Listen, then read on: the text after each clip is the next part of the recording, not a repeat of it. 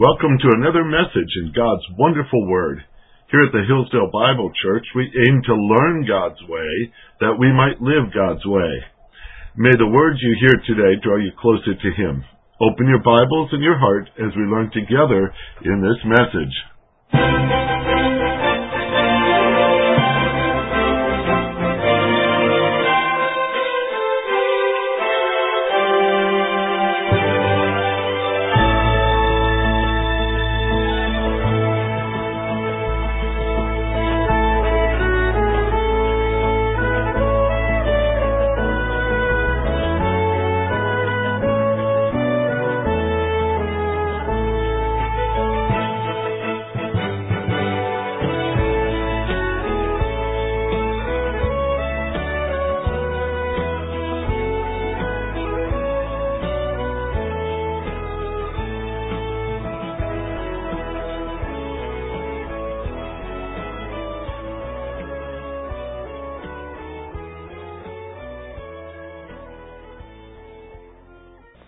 Okay, I'm going to have you join me in Psalm 103.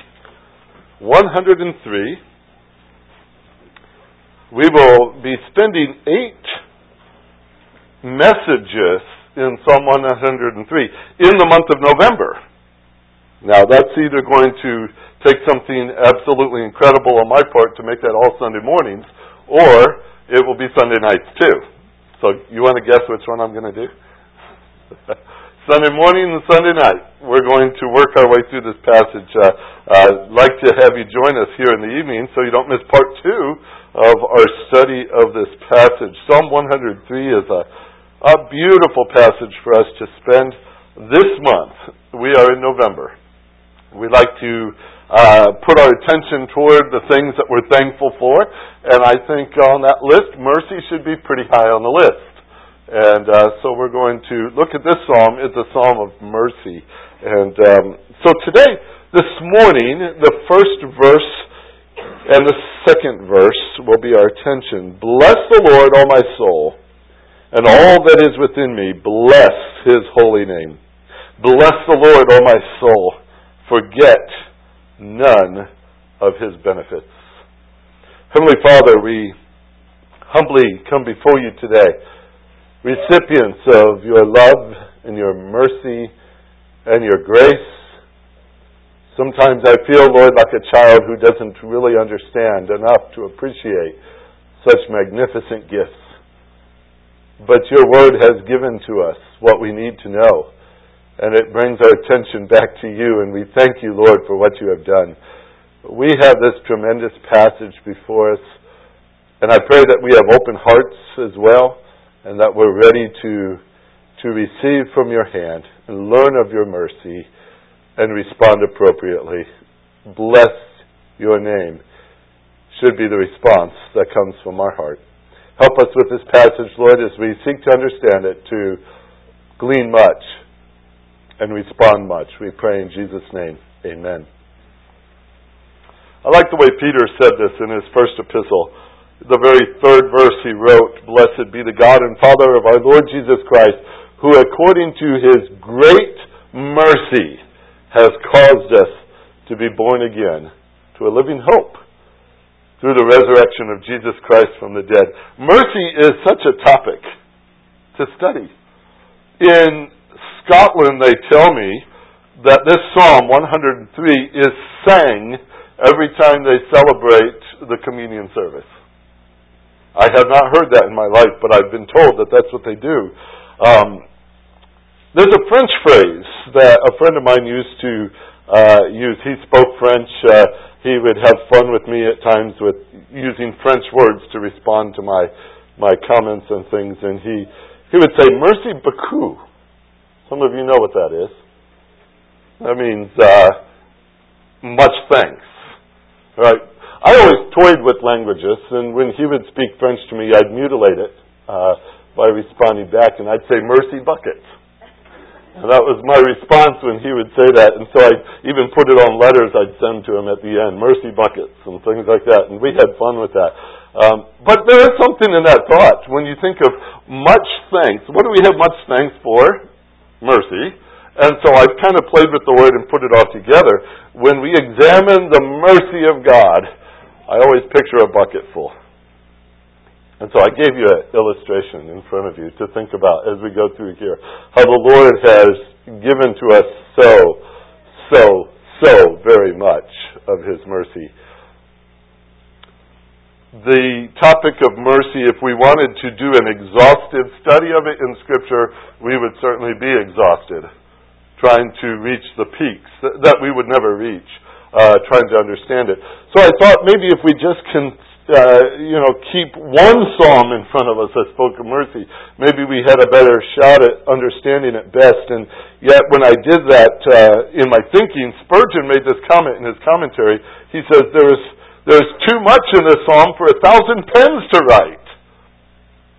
And I thought, well, we're going to try to do it in 8 sermons. And there's not enough to say there either. We have in this series quite a number of things that revolve around mercy I want to speak about. Today, as you might see in your bulletin, the titles are A Call to Rejoice and A Call to Remembrance. And that will be our focus this morning based on His mercy.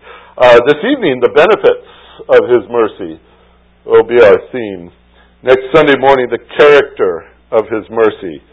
Then as we work our way down to the need of His mercy, the extent of His mercy, the present condition of His mercy, the future condition of mercy, and the authority of His mercy. All of these are topics wrapped up in this little psalm, and they're fascinating, so we're going to do our best to understand them. But mercy is a response to a problem. That's how God meets our need in mercy. Blessing is a response to mercy. Each thing that is done as we study this through, it demands a response. It demands a response. We can start in the book of Hebrews here this morning before we even look at these words. In Hebrews chapter 4, there's a fascinating statement here of how God has met our need. If you travel to Hebrews, I'm still working there myself. Hebrews chapter 4.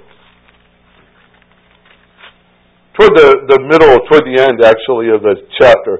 Verse 13, we start with our problem. Our problem is sin.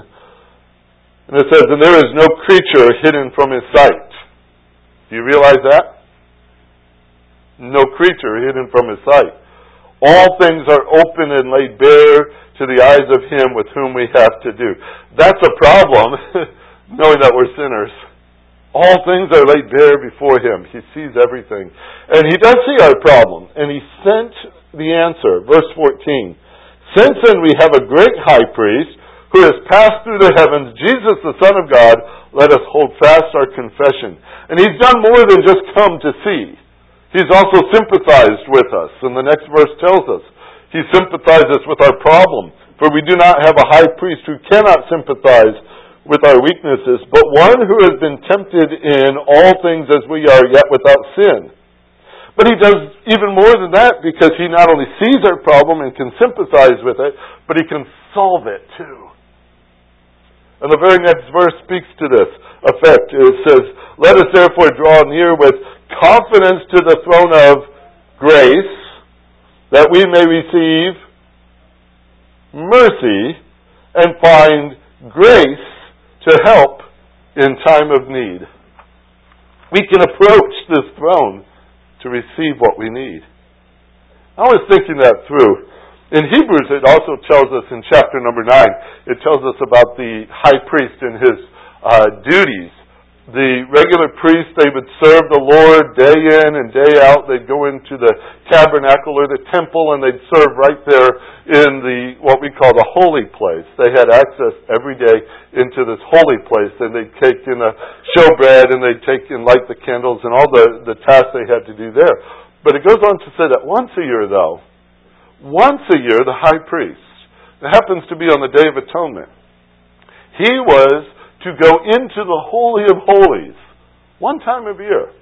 And as he went into the Holy of Holies, he would go in there in order to make atonement for the people, for the sins that they have committed. One time a year were they given access, that one man, to this place that he might appeal to the Lord on behalf of the people for the sins that they have committed. And I thought, what a contrast that is to us today. What a contrast. Because in the book of Leviticus it tells us that there was a whole shopping list of things that high priest had to do on that day he went into that temple and into that Holy of Holies. And I could almost picture it like a checklist. He had to make sure every single point was correctly done. And I counted up in the book of Leviticus, chapter 16, 11 things he had to do before he could walk into this room. He must come with the offering. That's one. He must have his proper attire, and that's everything that he was required to wear, from the tunic to the undergarments to the sashes to the turbans, everything. He had to have all that properly attired. He had to have had a bath. I think that's interesting. It's in the law. All right? If you have trouble with your kids, Leviticus 16 is a good verse for that. Fourth, he already had to have made atonement for his own self before he could represent the people. Number 5, he had to select the scapegoat that goes into the wilderness. There's a big story behind that. Number 6, he had to select another goat for a sin offering, and that had to be done. Number 7, he had to sacrifice a bull on top of all that. Number 8, he had to have a pan of coals from the altar. Now start to picture him, all right? You can picture the things he's got to bring with him. A pan of coals from the altar. He had to have 2 handfuls of finely ground incense. Now if you're counting hands, he's already got 3 hands full, right? All right? He had to bring a basin of the bull's blood to sprinkle on the mercy seat, and he had to have a second basin of blood, which was the goat's blood, to sprinkle on the mercy seat. All these things had to be done. All these things, and it sounds like he needed a bucket to go in there, just to carry everything that was required of him to do. Now, do you think he went in with a great deal of confidence? I think he probably didn't sleep the night before. Here's one of the concerns. If he approached this throne when he was not right with the Lord, if he had not done these things, if there was an issue there that he was reflecting negatively upon the glory of the Lord, there are certain stories in the Old Testament that shows the Lord's response to that. Usually involved fire. And it turned out to be very, very bad. I would be very concerned. Once a year I go in there, but I don't know if I'm coming back out. So tradition says that they put bells on the hem of the garments that the priest went in. If the bells stopped, they knew there was trouble. They also tied a rope on their leg. When the bells stopped, it was time to pull them out. Now, that's a concerning thing. So, they did not enter, at least if I was in that position, I would not enter with a great deal of confidence, but perhaps with concern, with anxiety, maybe very timidly. How do we enter? Look at that verse again in Hebrews 4, verse 16. Look at these words. Therefore let us draw near with confidence to the throne of grace. Do we approach God's throne understanding that we can approach it openly, with assurance, with confidence, not with timidity, but with boldness? Isn't that quite a change? What has made such a change? God's great mercy. His great mercy toward us has given us a chance to go in. And we come in there, and you know this too, because every time you pray, guess where you're standing? Before that same throne. And we approach that throne, and we carry in a bucket full of problems, don't we? Lord, this is wrong, I need help with this is wrong. Oh, this one too, it didn't fit in the bucket, but I brought it along. All right, we come with all these things, and every single time we leave that throne, He gives us what we need. That's what the verse says, right? When we leave this room, what do we have? That we may receive mercy and find help in the time of need. He never lets you leave empty-handed. His mercy, His grace is always given to us. Always given to us. We can take hold of it. We can obtain it. We can find grace in the time of need. Find grace. That's an incredible act that He does for us. The combination of these two thoughts are beautiful. Grace is God giving me something I don't deserve. Mercy is God giving me, not giving me what I do deserve.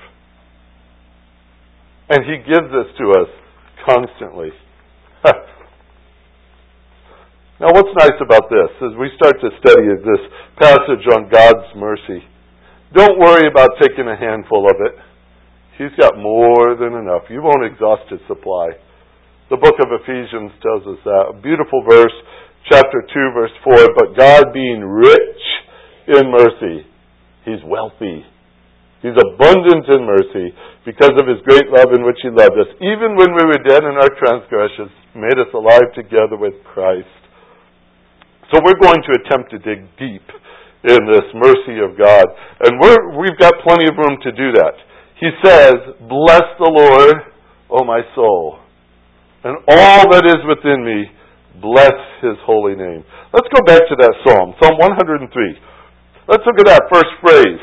This is a fascinating thing he does here. David is writing this psalm. You might see his name at the title there in your text. But David is writing this, and he starts with a command, a very intense command, actually, in the Hebrew, and a very singular command at that. He's not talking to 1,000 people or a whole nation. He's talking to an individual. He's talking to himself, to tell the truth. And he says, bless, in a command form, in an intense form. Singularly, he addresses worship here, to kneel, to worship, to praise, to adore. He said, singularly, I will worship, and he commands himself to. Bless the Lord, O my soul. A singular worship. He takes his soul and wraps it up in the picture of his own life, his own feelings and spirit and desire and inclination and intentions. But it's my soul he's dealing with. He's thinking of his own individual, singular, personal approach here. Bless the Lord, oh my soul. Now in baseball they have designated hitters for pitchers. They come in and stand in the batter's box and bat for the pitcher so he doesn't have to. In the American League, there are no designated hitters when it comes to worship. Somebody doesn't take your place and do that for you. As David starts here, he's talking to himself, right? He says, my soul needs to bless the Lord. My soul. It's a personal thing. It's a singular thing. This is kind of interesting because praise, worship that we're looking at, they're a response, folks. They're a response. So many times we try to manipulate them to make them, I think it's practices in church procedure anymore that they try to make people worship. They come in and they manipulate services that worship can begin. This is a response to mercy. It's a response to mercy, what God has already done. See, praise of God begins with ourself. Begins with ourself. Oh, my soul. Here's the nature of worship, and I'll give you 4 attributes as I weave them through our sermon today. First thing is, it is personal. It is personal. Worship is personal. It's not merely through a family, through a father. It's not just people through a pastor. It's not a congregation, even through a choir. But it starts personally. My soul. My soul has come to worship Him. J. Vernon McGee in his little commentary says, this whole psalm begins with a solo. It ends with a symphony, but it starts with a solo. Starts with a solo. You'll notice this command, bless the Lord, often in the psalm.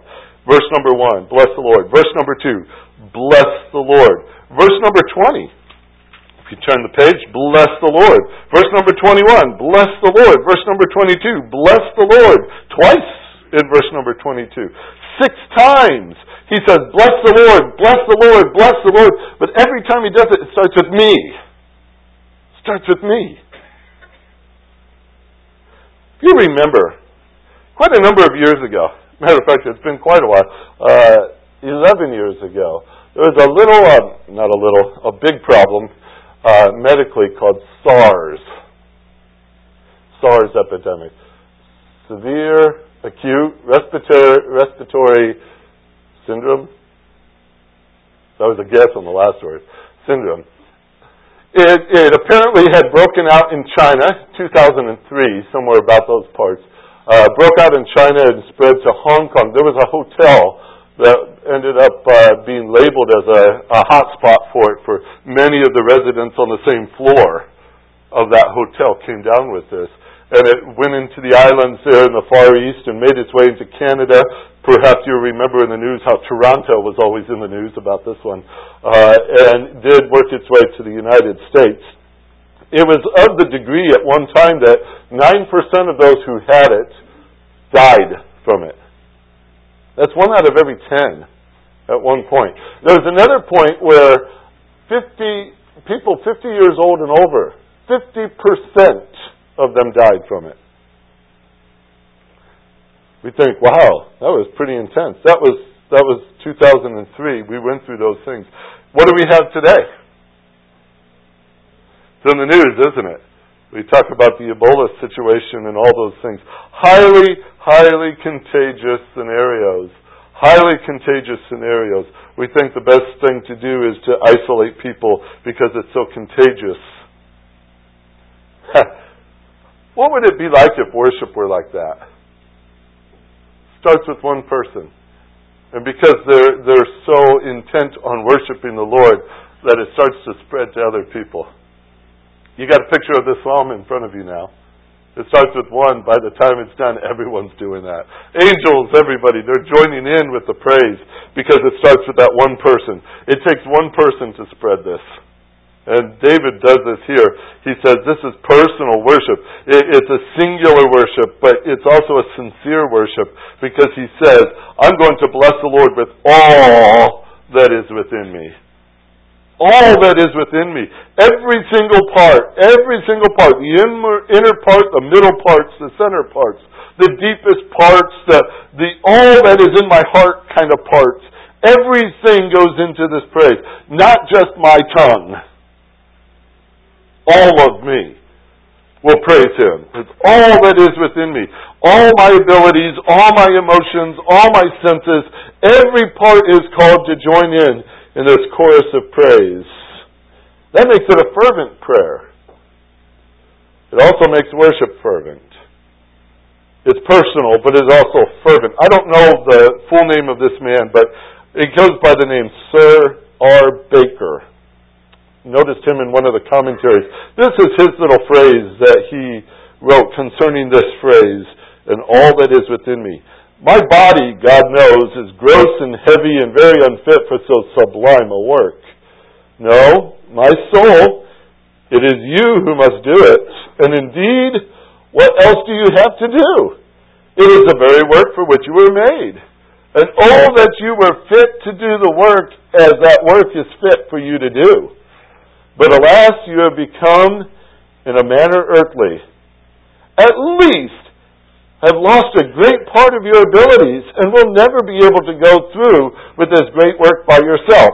If to bless the Lord were no more but to say, Lord, or Lord, like those who cry, the temple of the Lord, then my tongue would be sufficient alone for it, and I should not need to trouble any other about it.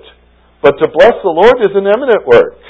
It requires not only many, but very able agents to perform it.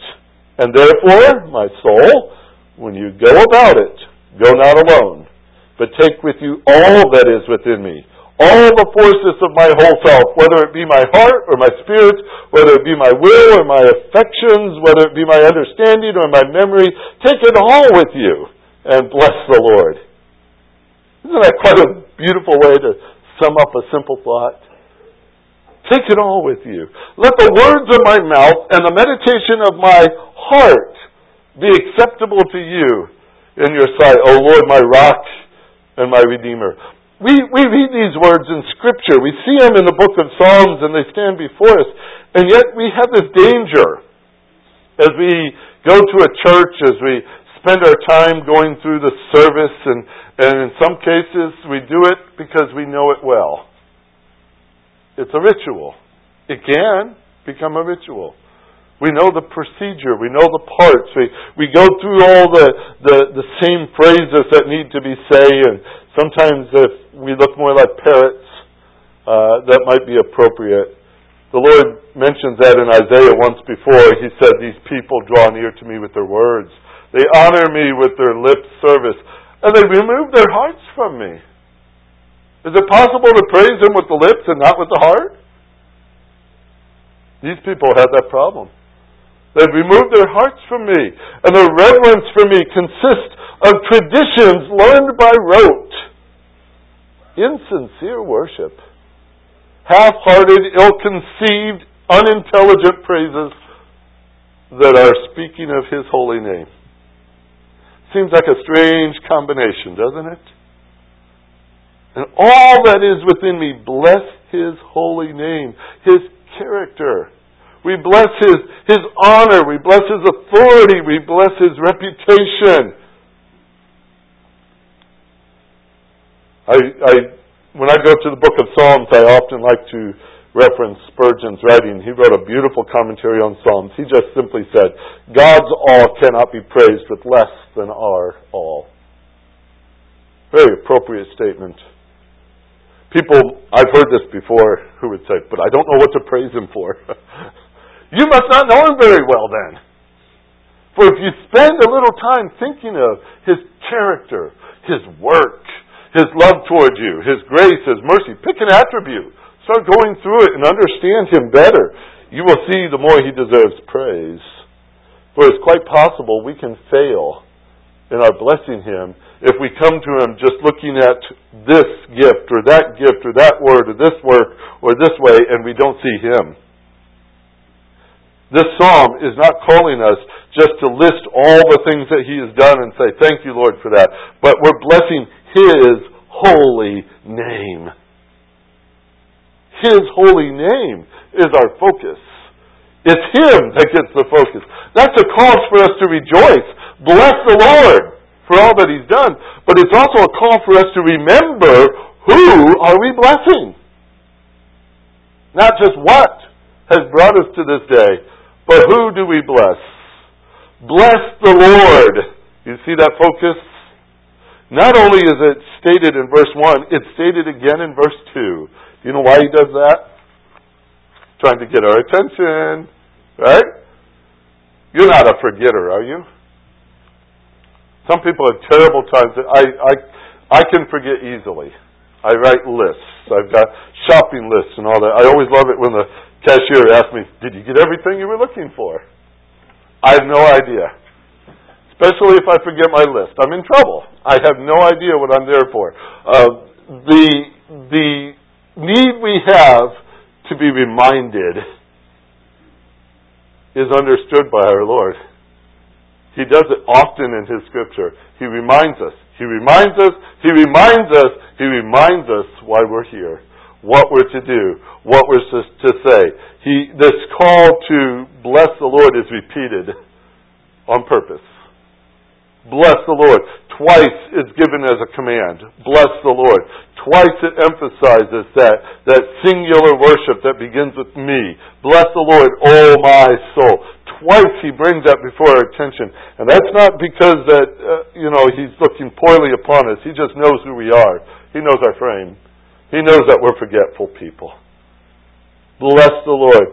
And forget none of His benefits. I like the way that even comes out in Hebrew. It's the basic idea is, don't you dare forget this. Don't you dare forget. Don't you dare forget. See, repetition helps us to remember things. We need to learn to repeat over and over. This same formula is in verse 1 and 2. Same thing. That we might see it. So, in this, we've learned worship is personal. We've seen it's also fervent, but it's also very rational. He didn't say leave your mind at the door. All right? It's very rational. He appeals to your thinking in this psalm. Do not forget. Do not forget. Do not forget. The word forget is to be oblivious to something. It doesn't have your attention. It doesn't have your memory engaged here. I sometimes wonder if forgetfulness is actually the opposite of praise. We would say praise or not praise. But the way Scripture defines it, when he mentions praise, the contrast to that is forgetfulness. Those who forget. They forget. They forget. They don't remember what they were to praise him for. You know, it's easy to remember bad things that happen to us, right? That's easy to do. It's easy for us to forget what good has been done to us. That's easy to do.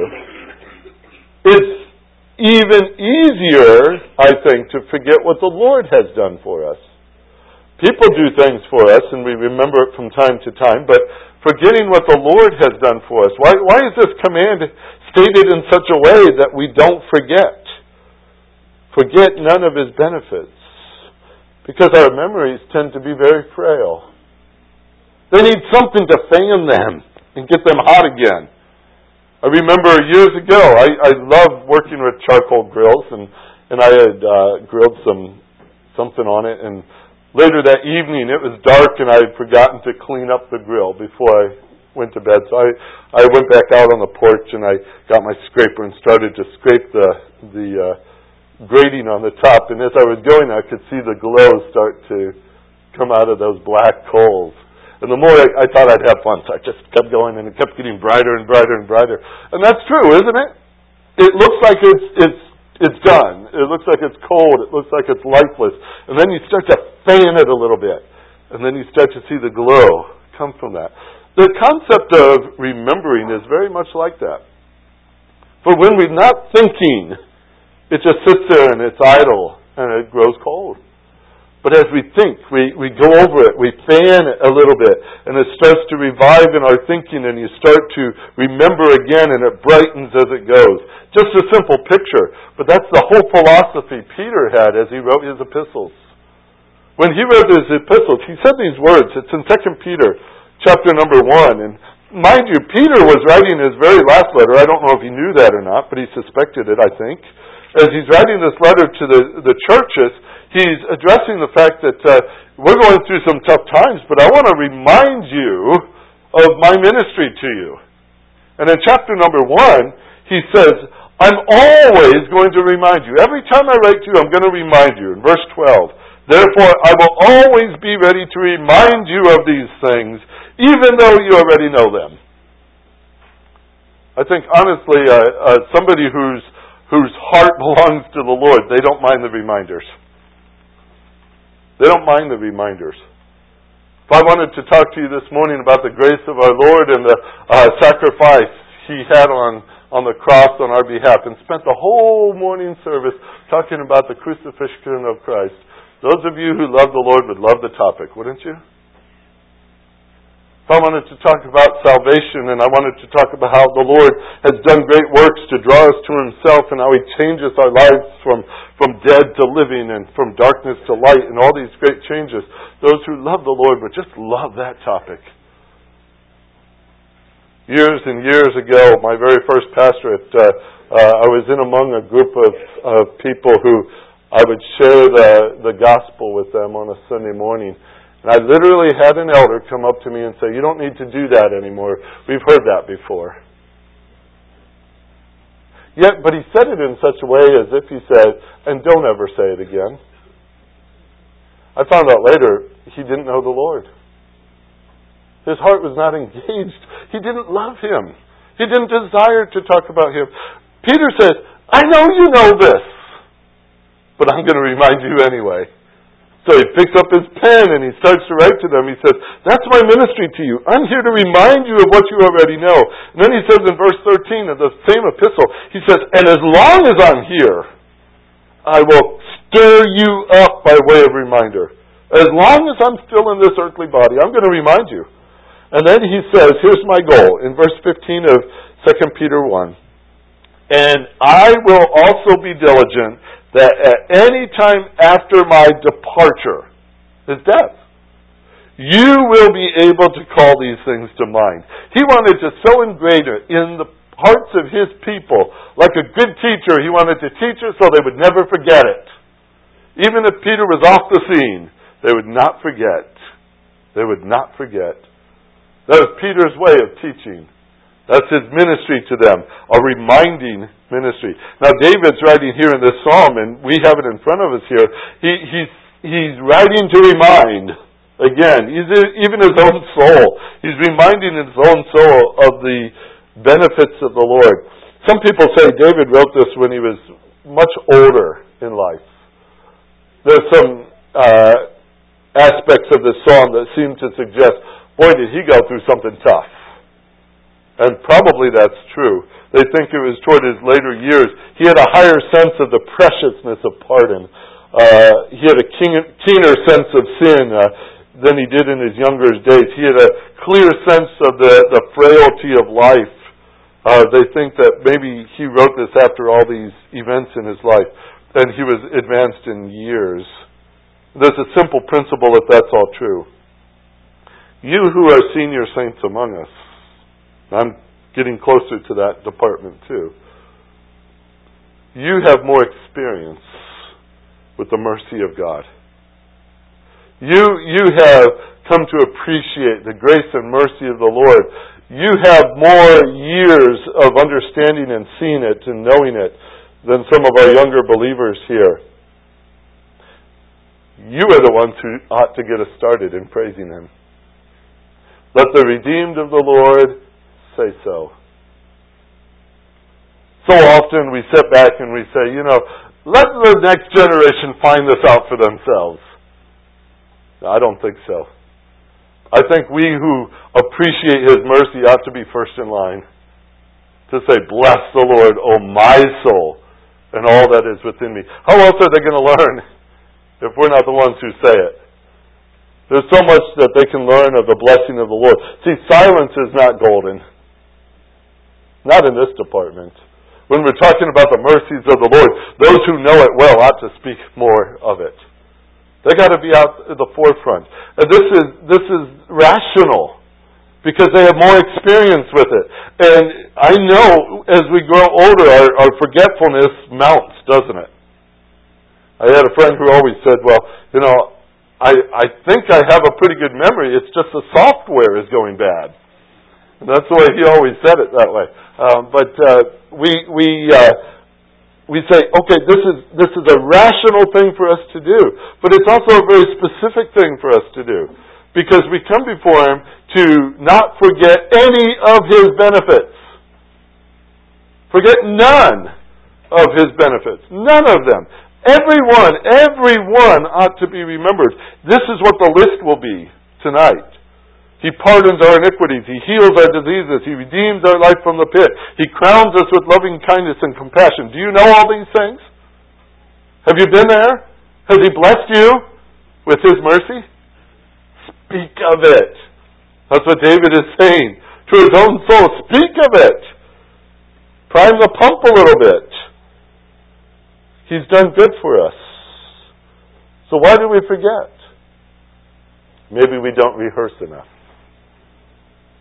Maybe we don't rehearse enough. I'll give you a couple of suggestions here. Maybe it might be in putting it down on print. Write it in a little book. Count your blessings. You know that little song? Good practice. Good practice. Make a list of what the Lord has done for you. You might take the rest of the day to do that. It might take you the rest of your life to do that. But it's a good thing to do. If you're one prone to forget, make a list. Rehearse the list. Second thing I can suggest to you too, if you say, well, I don't know if I have enough events in my life to... It's not about events. It's about mercy. All right? But if you're looking for things to thank the Lord for, go through any of the Psalms, or even pick the whole book. But walk through the Psalms, and here's one thing you could do, a little habit in your practice. Read the Psalm and find 3 things to give Him thanks for. Is that too hard? 3 things for every Psalm. That will keep you occupied for a long time. But there's a practice. In other words, commit your soul to the study of His mercy.